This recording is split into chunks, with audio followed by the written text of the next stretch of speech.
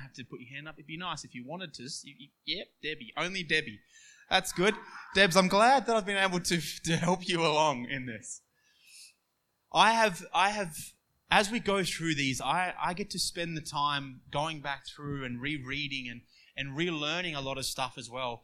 And this has been incredibly encouraging and challenging to me. Actually reading through Paul and who he is and what it is he's writing to a people. And I've been somewhat challenged because he constantly and constantly is reiterating and re-establishing how God is asking us to operate in his kingdom. And there's a word that's being tossed around and has been for the last little while. Two words that kind of go hand in hand. The remnant of people and the harvest that's to come, right? This great harvest. And I was chatting with a friend during the week, and I said, this harvest really challenges me because this is the people of God coming in mass number. The people of God coming in mass number. And I said, I don't know if we're ready for that. I don't know if we're ready as a people to actually receive, God, what it is you're going to pour out on us. See, there's a job as us to do is to ready the bride, to prepare the bride. And I think that what Paul is doing in these letters when he writes as a super apostle, if you will, he's writing in a manner to actually prepare the bride for Jesus. That there's a preparation that takes place, a cleansing, a coming before him. And he's saying, I need to prepare you as a people and get you ready for what's to come. And I was challenged because the remnant of people need to be ready. So if we're going to be the remnant, which I think we are and I think we can be, there's a refining that takes place. There's a readying that takes place. God called Gideon the man of valor, my man of valor. Gideon wasn't the strongest in his family, but he spent time in the press. He spent time treading out the grain. What that means is it's a prophetic picture of he spent time with the Father. He spent time seeking the heart of God. And God comes along and he says, there he is, my remnant. There he is, my man of valor, the one who spent time with me, the one who knows me. And then he calls Gideon to do all kinds of things that were out of this world in today's understanding. That God is saying, my people, if you want to be my remnant, if you want to be my men and women of valor, the ones who will usher in the great harvest, who will usher in a mighty move that has been spoken about in Australia time in and time out, he says, come away with me. Come to the press and tread out the grain. Come and learn who I am. Come and spend time at my feet. Come and understand what my words are saying. Don't just read it because you think you have to. Read it to understand what it is I'm saying. The beauty of Christ hidden in the scriptures blows me away every time. Jess and I got to go to a Passover dinner last night with a guy who led it from Israel, and he led a traditional Passover feast. And the whole time I was blown away by the hidden picture of Jesus all throughout. And he said something very interesting. He said, if you're praying for Israel, if you're praying for the Jews of the land, just ask that the veil be removed, that the symbols they use be shown for who Jesus really is. Because the whole time I'm watching this thing and there's all kinds of these elements on the table and pictures. And I'm like, that's Jesus. That's Jesus. That's the Lamb slain. That's the beauty of Christ. That's our hope right there. It was this incredible picture, although I drank way too much juice because we used juice and I was sugared out. But the picture of Christ all throughout your scriptures should make you passionately excited about knowing more of him. Passionately excited. And when I read Paul, when I read what it is he's saying, I start understanding, Lord, this is who you sent for us to understand and prepare ourselves for what's to come. The preparation is done one-on-one, man to the Father, woman to the Father. Christ speaking in you and through you. The line Paul takes in our modern Western understanding or teaching is a harsh line. But what he's doing is he's trying to ready a people. Do you know that a child doesn't enjoy the things that make them step into manhood? I didn't enjoy learning how to wash my own clothes. I didn't enjoy learning that I had to pay for water. First water bill I ever got, I was like, what is this nonsense? Water's free. I didn't enjoy some of the things that stood me into manhood, that stood me in as an adult. But it's this refining time. It's this growing up. And Paul's letters are full of children. Grow up in the Lord. Come and grow into what it is I'm leading you into. And Paul carries this on in Ephesians 4, verse 28. He says, let the thief no longer steal, but rather let him labor, doing honest work for his own hands, so that he may have something to share with anyone in need. Let no corruption talk come out of your mouth, but only such as is good for building up, as it fits the occasion, that it may give grace to those who hear. And do not grieve the Holy Spirit of God, by whom you were sealed for the day of redemption.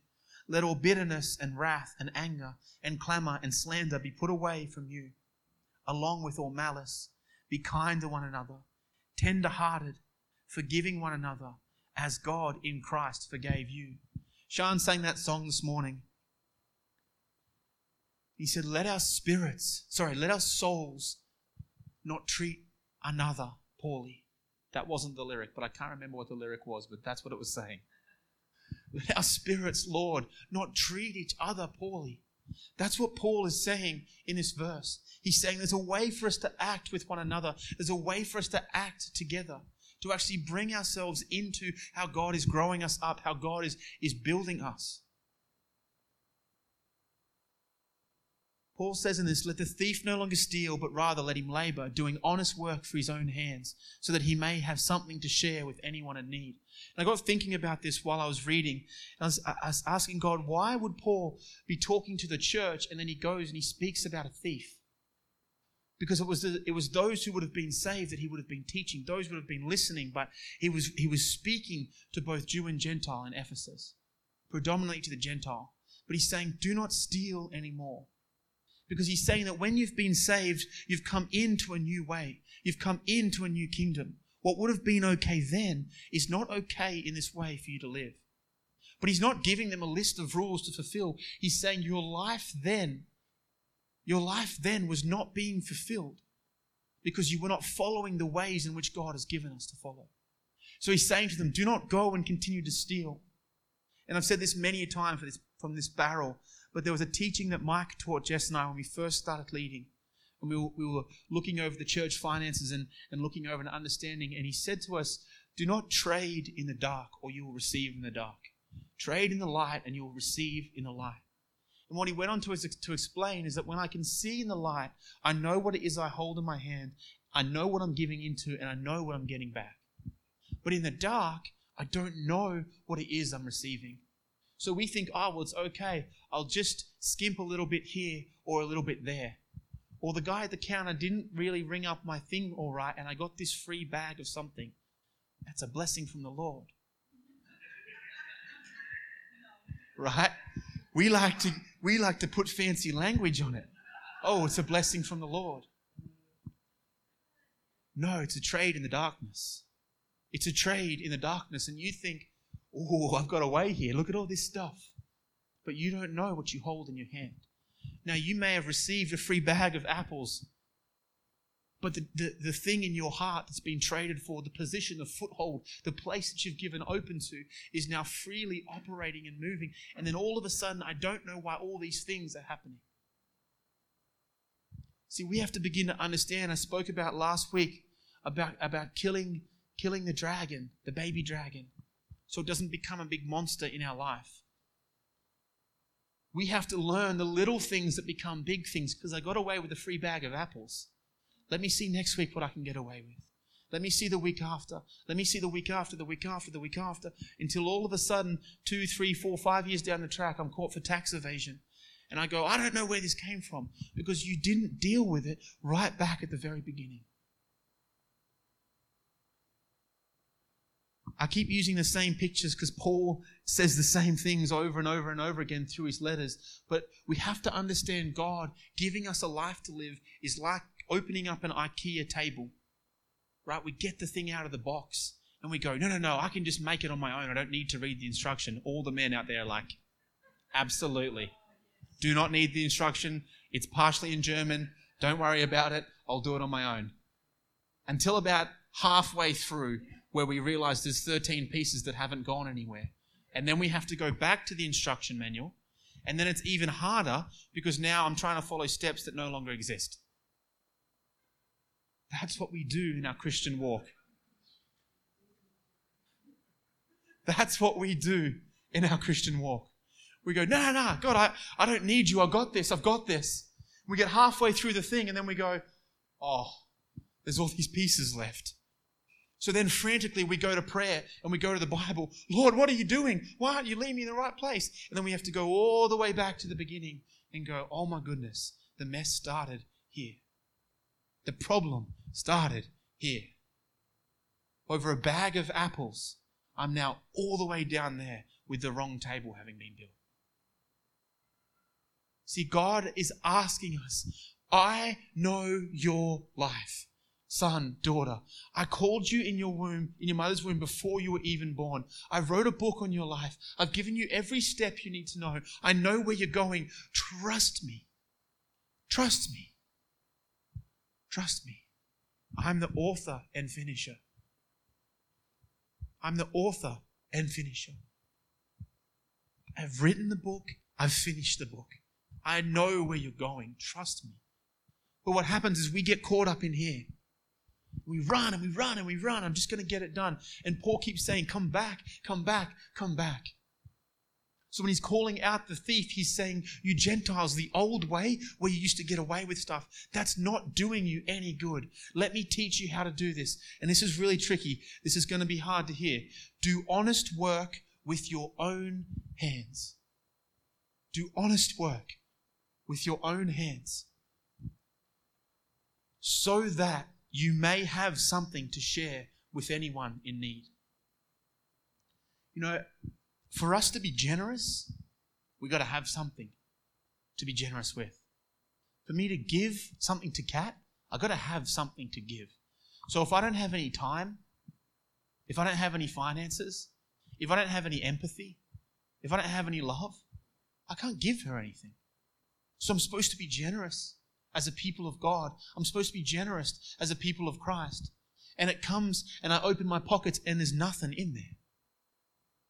So Paul is saying, yeah, because you haven't done the honest work. You haven't prepared in order to be a blessing unto others. You're barely scraping by yourself.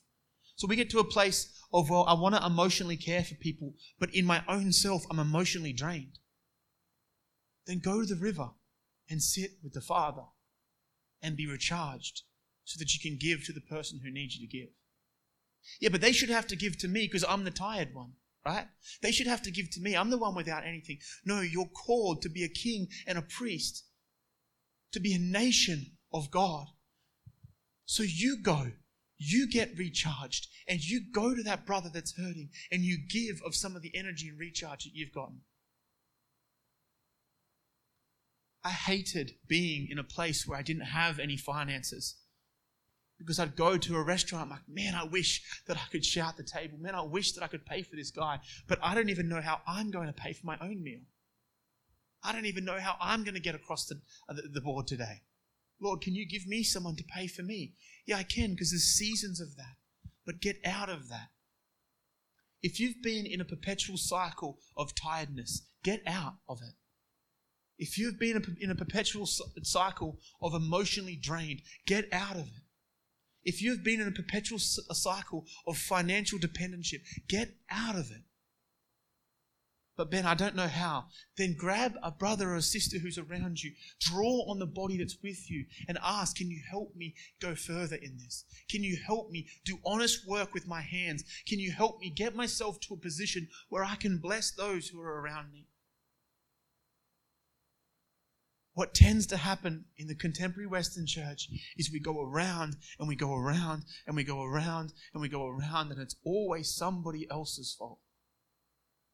But Paul is saying, my friends, pick up your hands. God has given you talents. He's given you strategies. He's put a gift in you. He knows who you are. He's calling you to a generation. He's calling you to a people. But you're so caught on self-pity. You're so caught on sitting on your own hands that you can't see who He's made you to be. Paul is saying, prepare your storehouse. Prepare your storehouse. Be ready. Because when the time comes, and the multitudes start to come in, He needs you to be ready. He needs you to have a storehouse full to give, to grow. You see, the idea of sowing and reaping, the idea that God speaks about, and I'm going to speak about finances in a few weeks, but the idea about sowing and reaping is that there's a position that when I sow, I will reap. Right? Which shows two things, bread and seed. And the Bible always speaks about the difference between bread and seed. And what we have is people will bury their bread or they'll eat their seed. And the bread is for what? It's for sustenance. God will give you the bread. We heard Nessie speak about it this morning. He will give you the bread that I need in my hands. Lord, I have to feed my family. I have to put a house over my family. I need clothes on my back. That's the bread. That's what we need. That's what we need to survive. But then He gives us something else. He gives us a seed, but the seed's to sow. So you start going, I have more money in my account than I actually need. Good. Don't waste it. Hold it. Get ready. When that guy comes and he needs you, buy his dinner. When that guy comes and he needs you, put tires on his car. When that person comes and they need you, then dip into that seed and sow it. Why? Because it'll reap a harvest. For you and for the person you sow it into. Be ready to sow. But what happens is guys go, I've got so much money coming in. I'm going to go and buy all the things that I want and all the things that I need. So I fill my house with goodies. I fill my house with things. And I put them in my account. I've got all the different toys that you could want. And then that guy comes and he says, man, I need something to eat. Hey, sorry, man, I don't have any money left. I ate all my seed. It does two things. It doesn't allow you to sow into that guy's life, and it doesn't allow you to reap a harvest either side. It doesn't allow him to reap a harvest either side. But what happens is we often only do this with our finances. So people go, no, I'm really good, man. I give away $5,000 a week. I make $10,000. I'm killing it. It's been really awesome. Cool, but how's your time? Can you sow and reap in your time the same way you sow and reap with your finances? That's a little bit more difficult because I'm maxed out. I work 52 hours a week. I spend 4 hours a week with my family. I sleep the other 6 hours. My maths isn't great, but you know where I'm going. In my head, I knew I was going to get stuck. But do you understand what I'm saying? Right? Paul is saying, prepare, get ready. Learn how to sow, learn how to reap.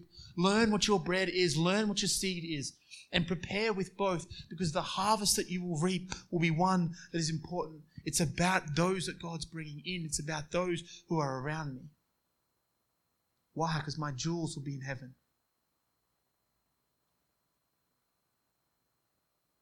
Do honest work with your hands, that He may have something to share with anyone who is in need. Don't wait for someone else to do the work that you've been asked to do. Don't wait for somebody else to do the work that you've been asked to do. Guys, I know that this is challenging, and I know that Ben, when are you going to tell us God loves us? When are you going to preach on something that we can walk out of here and feel encouraged and walk out of here like we have something to do? Because my heart is passionate about the church being ready, about the bride being ready. It doesn't faze me if we get down to 4 people and I say, but are you ready to be refined by fire? Are you ready to stand in the press like Gideon and ready yourself to say, Lord, I'm ready. Where will you have me go? What do you want me to do with my hands?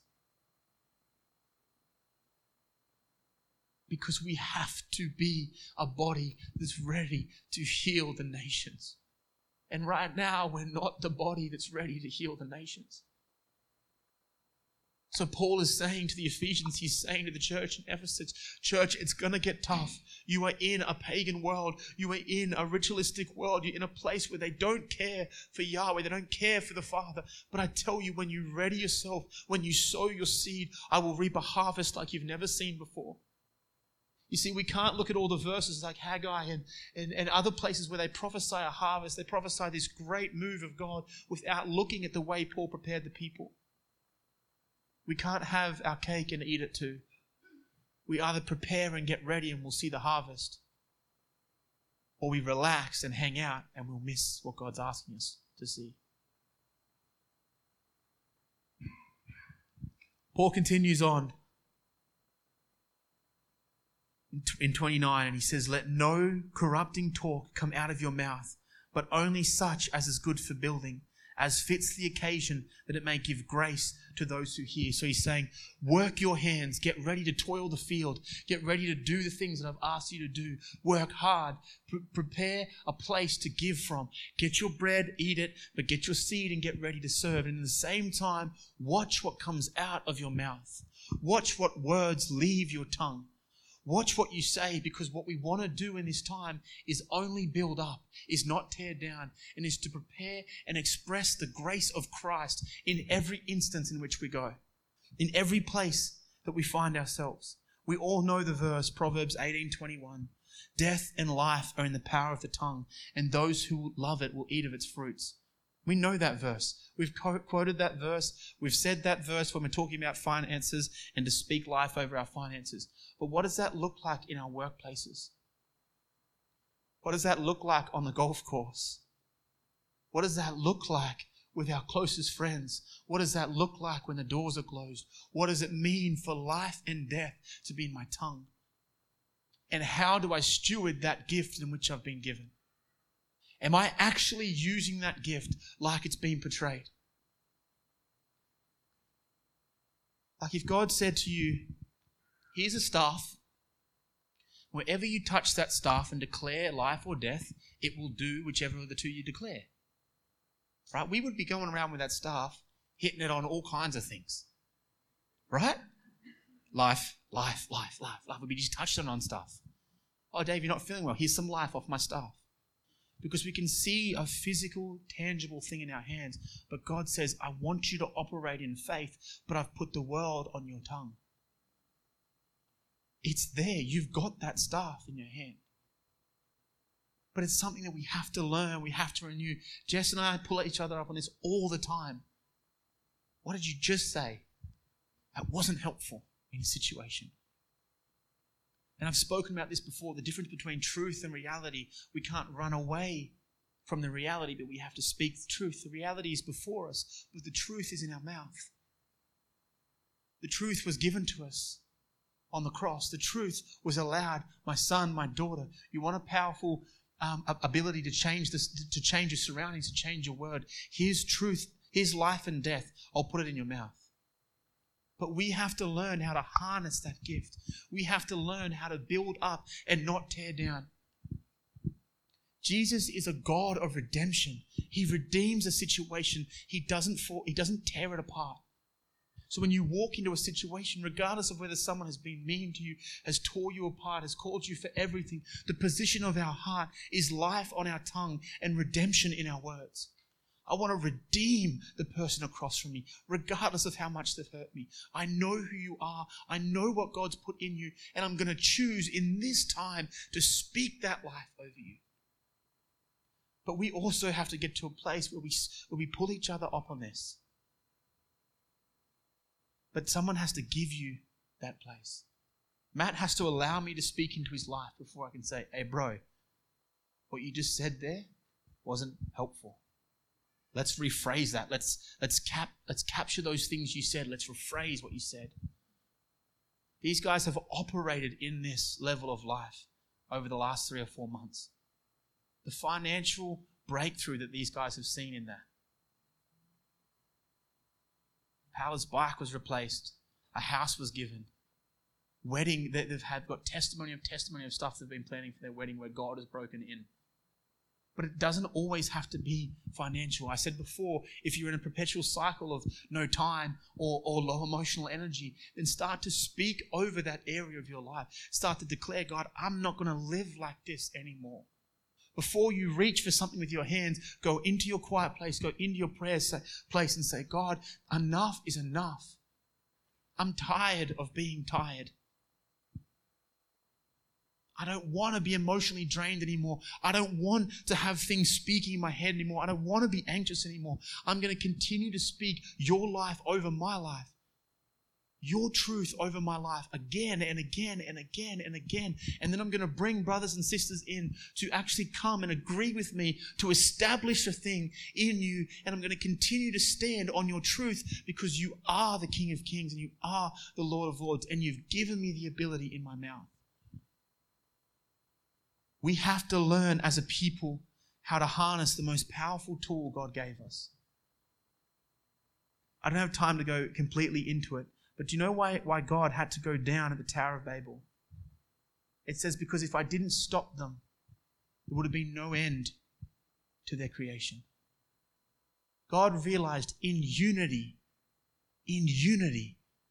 carrying my image with life and death and the power of their tongue, they created a tower to the heavens. What else would they do in unity? You see, we as a people, I'm going to teach on this in a few weeks, we as a people come in to the body of Christ to legislate on his behalf. As kings and priests, we come as a people to legislate on behalf of the kingdom. So when we agree, when we stand with somebody and as a body we agree, we are legislating in the heavens. We are creating rule and reign and making it so. That's what God does. It's through him. It's his authority that he allows us to operate in. Does that make sense? So when you're hurting and you don't see any way out, ring a brother or a sister. I need you to pray with me. It doesn't have to be me or Jess. Ring somebody you trust. Stand with somebody you trust.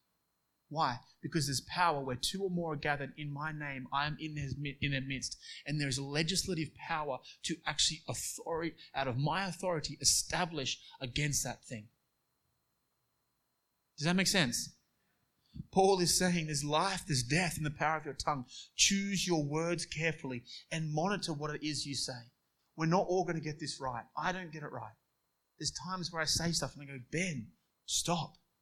You goose. I call myself a goose from time to time. Because we have to learn. That's the renewing of our mind, understanding what it is God's saying. James 3:3 says, look at the ships also. Though they are so large and driven by strong winds, they are guided by a very small rudder.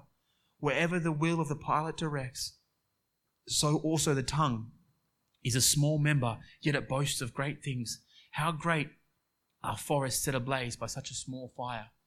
Ask yourself this: where is my tongue leading my ship? Where is my tongue leading my ship, my family, my kids, my work environment?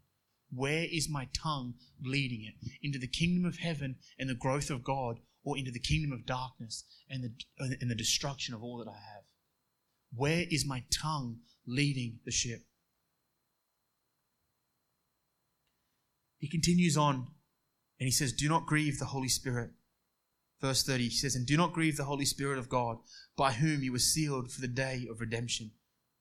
Now this is going to be a little bit challenging because I wrote this and rewrote this and wrote it again.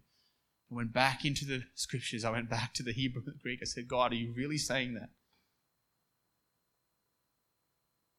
I got 4 older brothers, and there's one thing that we used to always joke about that jumped into my heart when I read this. We used to live on a river, and Dad allowed us, once I was old enough to swim because I'm the youngest, Dad allowed us to go on our own, right? Once I could swim across the river, it was about a 55, 60 meter swim from one end to the other. Once I could achieve the swim on my own, I was allowed to go with the boys without Dad coming with me, right? Which was I remember it being a big check in my life. But there was something that we would always hear, because we 5 brothers and all our friends down a riverbank throwing mud and sticks and things at each other. There was always a cry. Wasn't always me. May have been. But someone would always get upset. There was one thing we never ever wanted to hear from our Father. One thing. Boy, I'm not angry with you. I'm just disappointed. Mate, that will rock a son. You go, oh, he could have yelled at me, called me for everything. He said, I'm not mad at you. I'm just disappointed. In a calm voice that just leveled you. You wanted more than anything. God, Father, I'm so sorry. Dad, please let me make it up to you. I'll do the dishes. There was this level of being yelled at and rage. You could take that on the chin. You walk away, yeah, Dad was pretty mad, but I got away with it. But that, I'm not angry at you. I'm just disappointed. Because I trusted you with something and you let me down. That would wreck us as kids. I remember it still to this day. That was the last thing we wanted to hear because we wanted to make our dad proud. We didn't want to disappoint him. That's what it means when Paul is saying, do not grieve the Holy Spirit. Do not act in a way that makes him say, my boy, I never wanted you to do that. My daughter, I never wanted you to do that. I'm disappointed in how you've acted. That word, grieve, lupio, it means to distress, to make sad, to be in heaviness. But see, when God watches us operate, when God sees us do the things we know we shouldn't, when he sees us operate in a place of worldliness, in a place of unsanctified mind, God isn't this angry tyrant God who's angry at us. He says, I know that's going to hurt you. I'm disappointed that you didn't act the way that I had for you. I'm saddened that you acted in that manner. Because now I have to watch you go through the heartache of coming back in that place. See, we think, or we've drawn up this image of God that he's angry and we've got to do everything that he says because that'll appease him and make him okay and make him love us more. No, he's a loving Father. No matter how many times our dad said to you, I'm disappointed in you, his heart was always love. The fullness of love. I love you, son, but you're acting like a child when I'm trying to get you to be an adult. That's what God does with us. That's how we operate when we grieve the Spirit. He says, don't you know who you are? I created you to be so much bigger than that. I created you to step in so much more than that. Paul says, don't grieve the Spirit. Walk in a manner, in the beginning of Ephesians, walk in a manner of which you've been called to. Walk in the way in which I know you are. My dad would always see us boys as men, as strong men. But when we acted like children, he would say, I'm disappointed that you're acting in a way that I know you're better than that. That's what God is saying to us. He's saying to us, walk in a way in which I've created you to be. I need about 15 more minutes. Is that okay? God is saying, do not grieve the Spirit. Do not grieve. Do not make sad the things of God. Because he wants you to be who he's called you to be. He continues on. He says, let all bitterness and wrath and anger and clamor and slander be put away from you, along with all malice. Be kind to one another, tender-hearted, forgive one another as God in Christ forgave you. The Oxford Dictionary puts these words like this. Bitterness is anger and disappointment at being treated unfairly, resentment, having what you think someone else has that's better than you. Why did he get that? The classic Australian tall poppy syndrome. Wrath means to be extremely angry. Anger means a strong feeling of annoyance or displeasure in hostility. Clamour means a loud and confused noise, especially people shouting, to yell at one another, to bring ourselves to a place of fire and anger toward the person across from me. To slander, to make false and damaging statements about someone. And malice, the desire to harm someone or have ill will towards someone.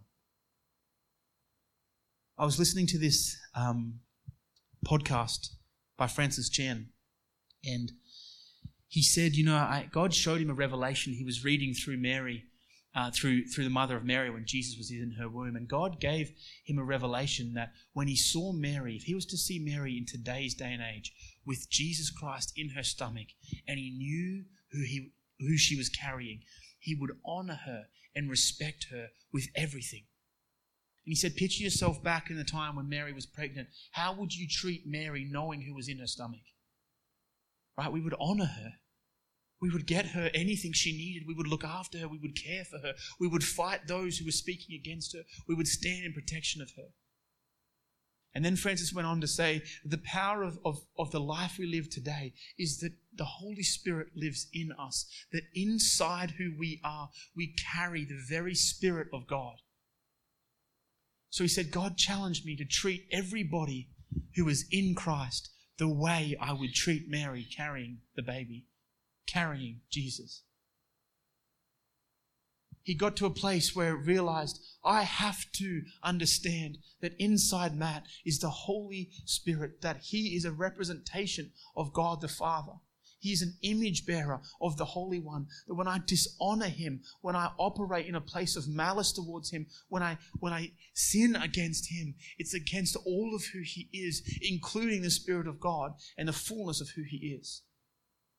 When we start to understand this, we have to start to think before we open our mouths against another church leader or another ministry or another person. Because we start to realize they are the representation of God. I can't remember where Paul says it. I think it's the Corinthians. But he speaks about the fact that do not judge another man, for you do not know the person who's called him.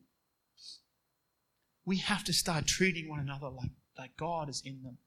We have to start walking with each other like this is my brother in Christ. I would do anything for my brothers.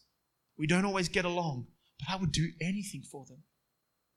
If I'm going to say that Matt is my brother, that Paula is my sister, then I have to act from a position of honoring them with all that I am. Paul is saying, stop acting toward each other like there's some random person you don't know.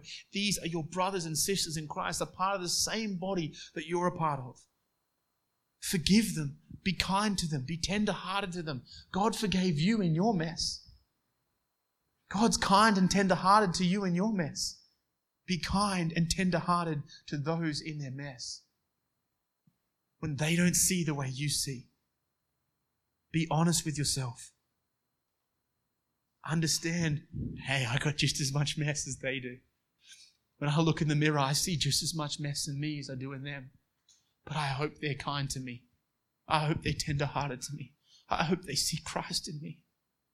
But I can't ask for that if I'm not willing to do it to them. Think about what you say with your mouth, the way you act with your body toward another brother and sister, toward anyone in that manner.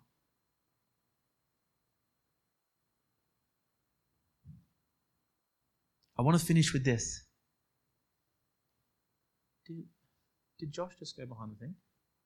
Can someone just grab Josh from me? I just want him to do something on the sound desk. I want to take a few minutes. Is everyone okay? If you have to snack or go, that's okay. But I want to take a few minutes. I've been challenged during the week. I want to share something that's sort of come apart from our prayer time. I've been challenged to operate as kings and priests, right? And I've really been feeling God saying to me, Ben, you're a king and a priest in me. Can you just put a pad on for me? Just lightly. You've been operating, you are a king and a priest, right? And this guy, Todd Weatherly, from a friend of ours from Adelaide, good friend of Paul's, leads a church called Field of Dreams. He challenged on a podcast and he said, if you're a king and a priest, you've got to start acting like a king and a priest. And we love that verse, right? We're kings, we're priests. But the reality is that do we act like kings and priests? So I've really been challenged. He said, I challenge you to do this for a month. 15 minutes in the morning and 15 minutes in the evening, I want you to give it to God. Right? Just 15 minutes. Now you think about 15 minutes, it's really not that long. It's 15 minutes. Except for when your alarm goes off and your pillow feels really comfy. Or when the day finishes and you've had a rough day and you've used all your words you've got left.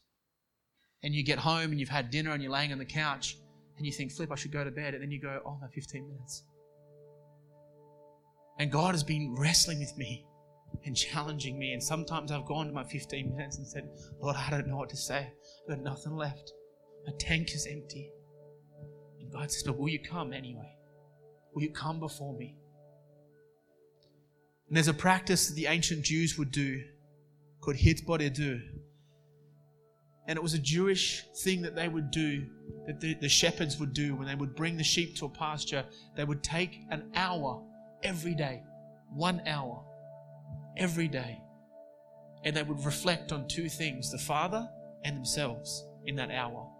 They would take a moment to reflect, who am I, who is He, and who am I in Him. But that wasn't their reading time. It wasn't the time they took to learn the Torah and to learn the scriptures. It wasn't the time they prayed for provision and a next place to lead the flock. It wasn't the time they spent trying to work out what God. It was a time for two things: reflection on the Father, reflection on themselves. So if that's an hour and the teaching time was an hour, there's the first 2 hours of our day.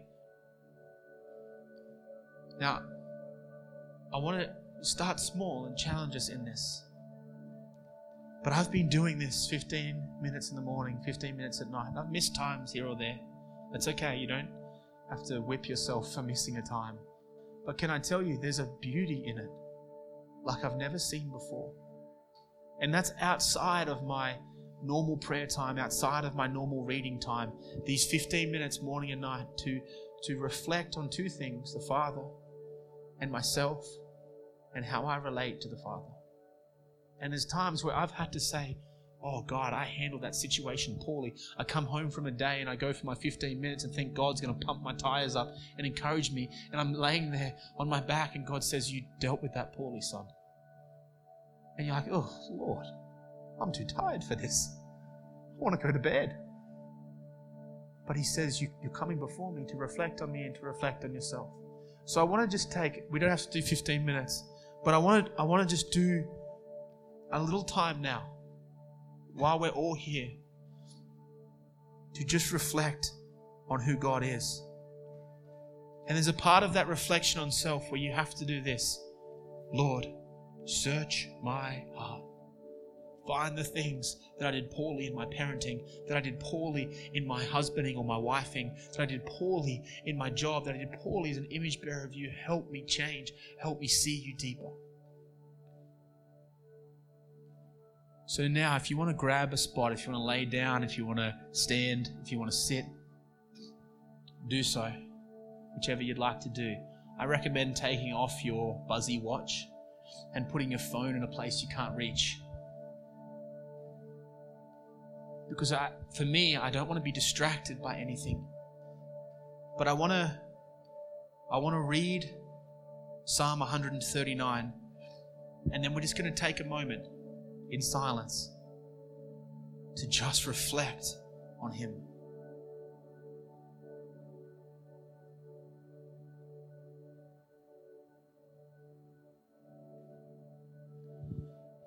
To the choir master, a psalm of David. O Lord, you have searched me and known me. You know when I sit down and when I rise up. You discern my thoughts from afar. You search out my path and my lying down, and are acquainted with all my ways. Even before a word is on my tongue, behold, O Lord, you know it altogether. You hem me in, behind and before, and you lay your hand upon me. Such knowledge is too wonderful for me. It is high, I cannot attain it. Where shall I go from your spirit, or where shall I flee from your presence? If I ascend to heaven, you are there. If I make my bed in Sheol, you are there. If I take the wings of the morning and dwell in the uttermost parts of the sea, even there your hand shall lead me, and your right hand shall hold me. If I say, surely the darkness shall cover me, and the light about me be night, even the darkness is not dark to you. The night is bright as the day, for darkness is a light with you. For you formed my inward parts. You knitted me together in my mother's womb. I praise you, for I am fearfully and wonderfully made. Wonderful are your works. My soul knows it very well. My frame was not hidden from you when I was being made in secret, intricately woven in the depths of the earth. Your eyes saw my unformed substance. In your book were written, every one of them, the days that were formed for me, when as yet there was none of them. How precious to me are your thoughts, O God! How vast is the sum of them! If I would count them, they are more than the sand. I awake and I am still with you. Oh, that you would slay the wicked, O God, of men, of blood, depart from me. They speak against you with malice intent, and your enemies take your name in vain. Do I not hate those who hate you, O Lord? And I do not loathe those who rise up against you. I hate them with complete hatred, and I count them as my enemies. Search me, O God, know my heart, try me and know my thoughts, and see if there be any grievous way in me, and lead me in the way of everlasting.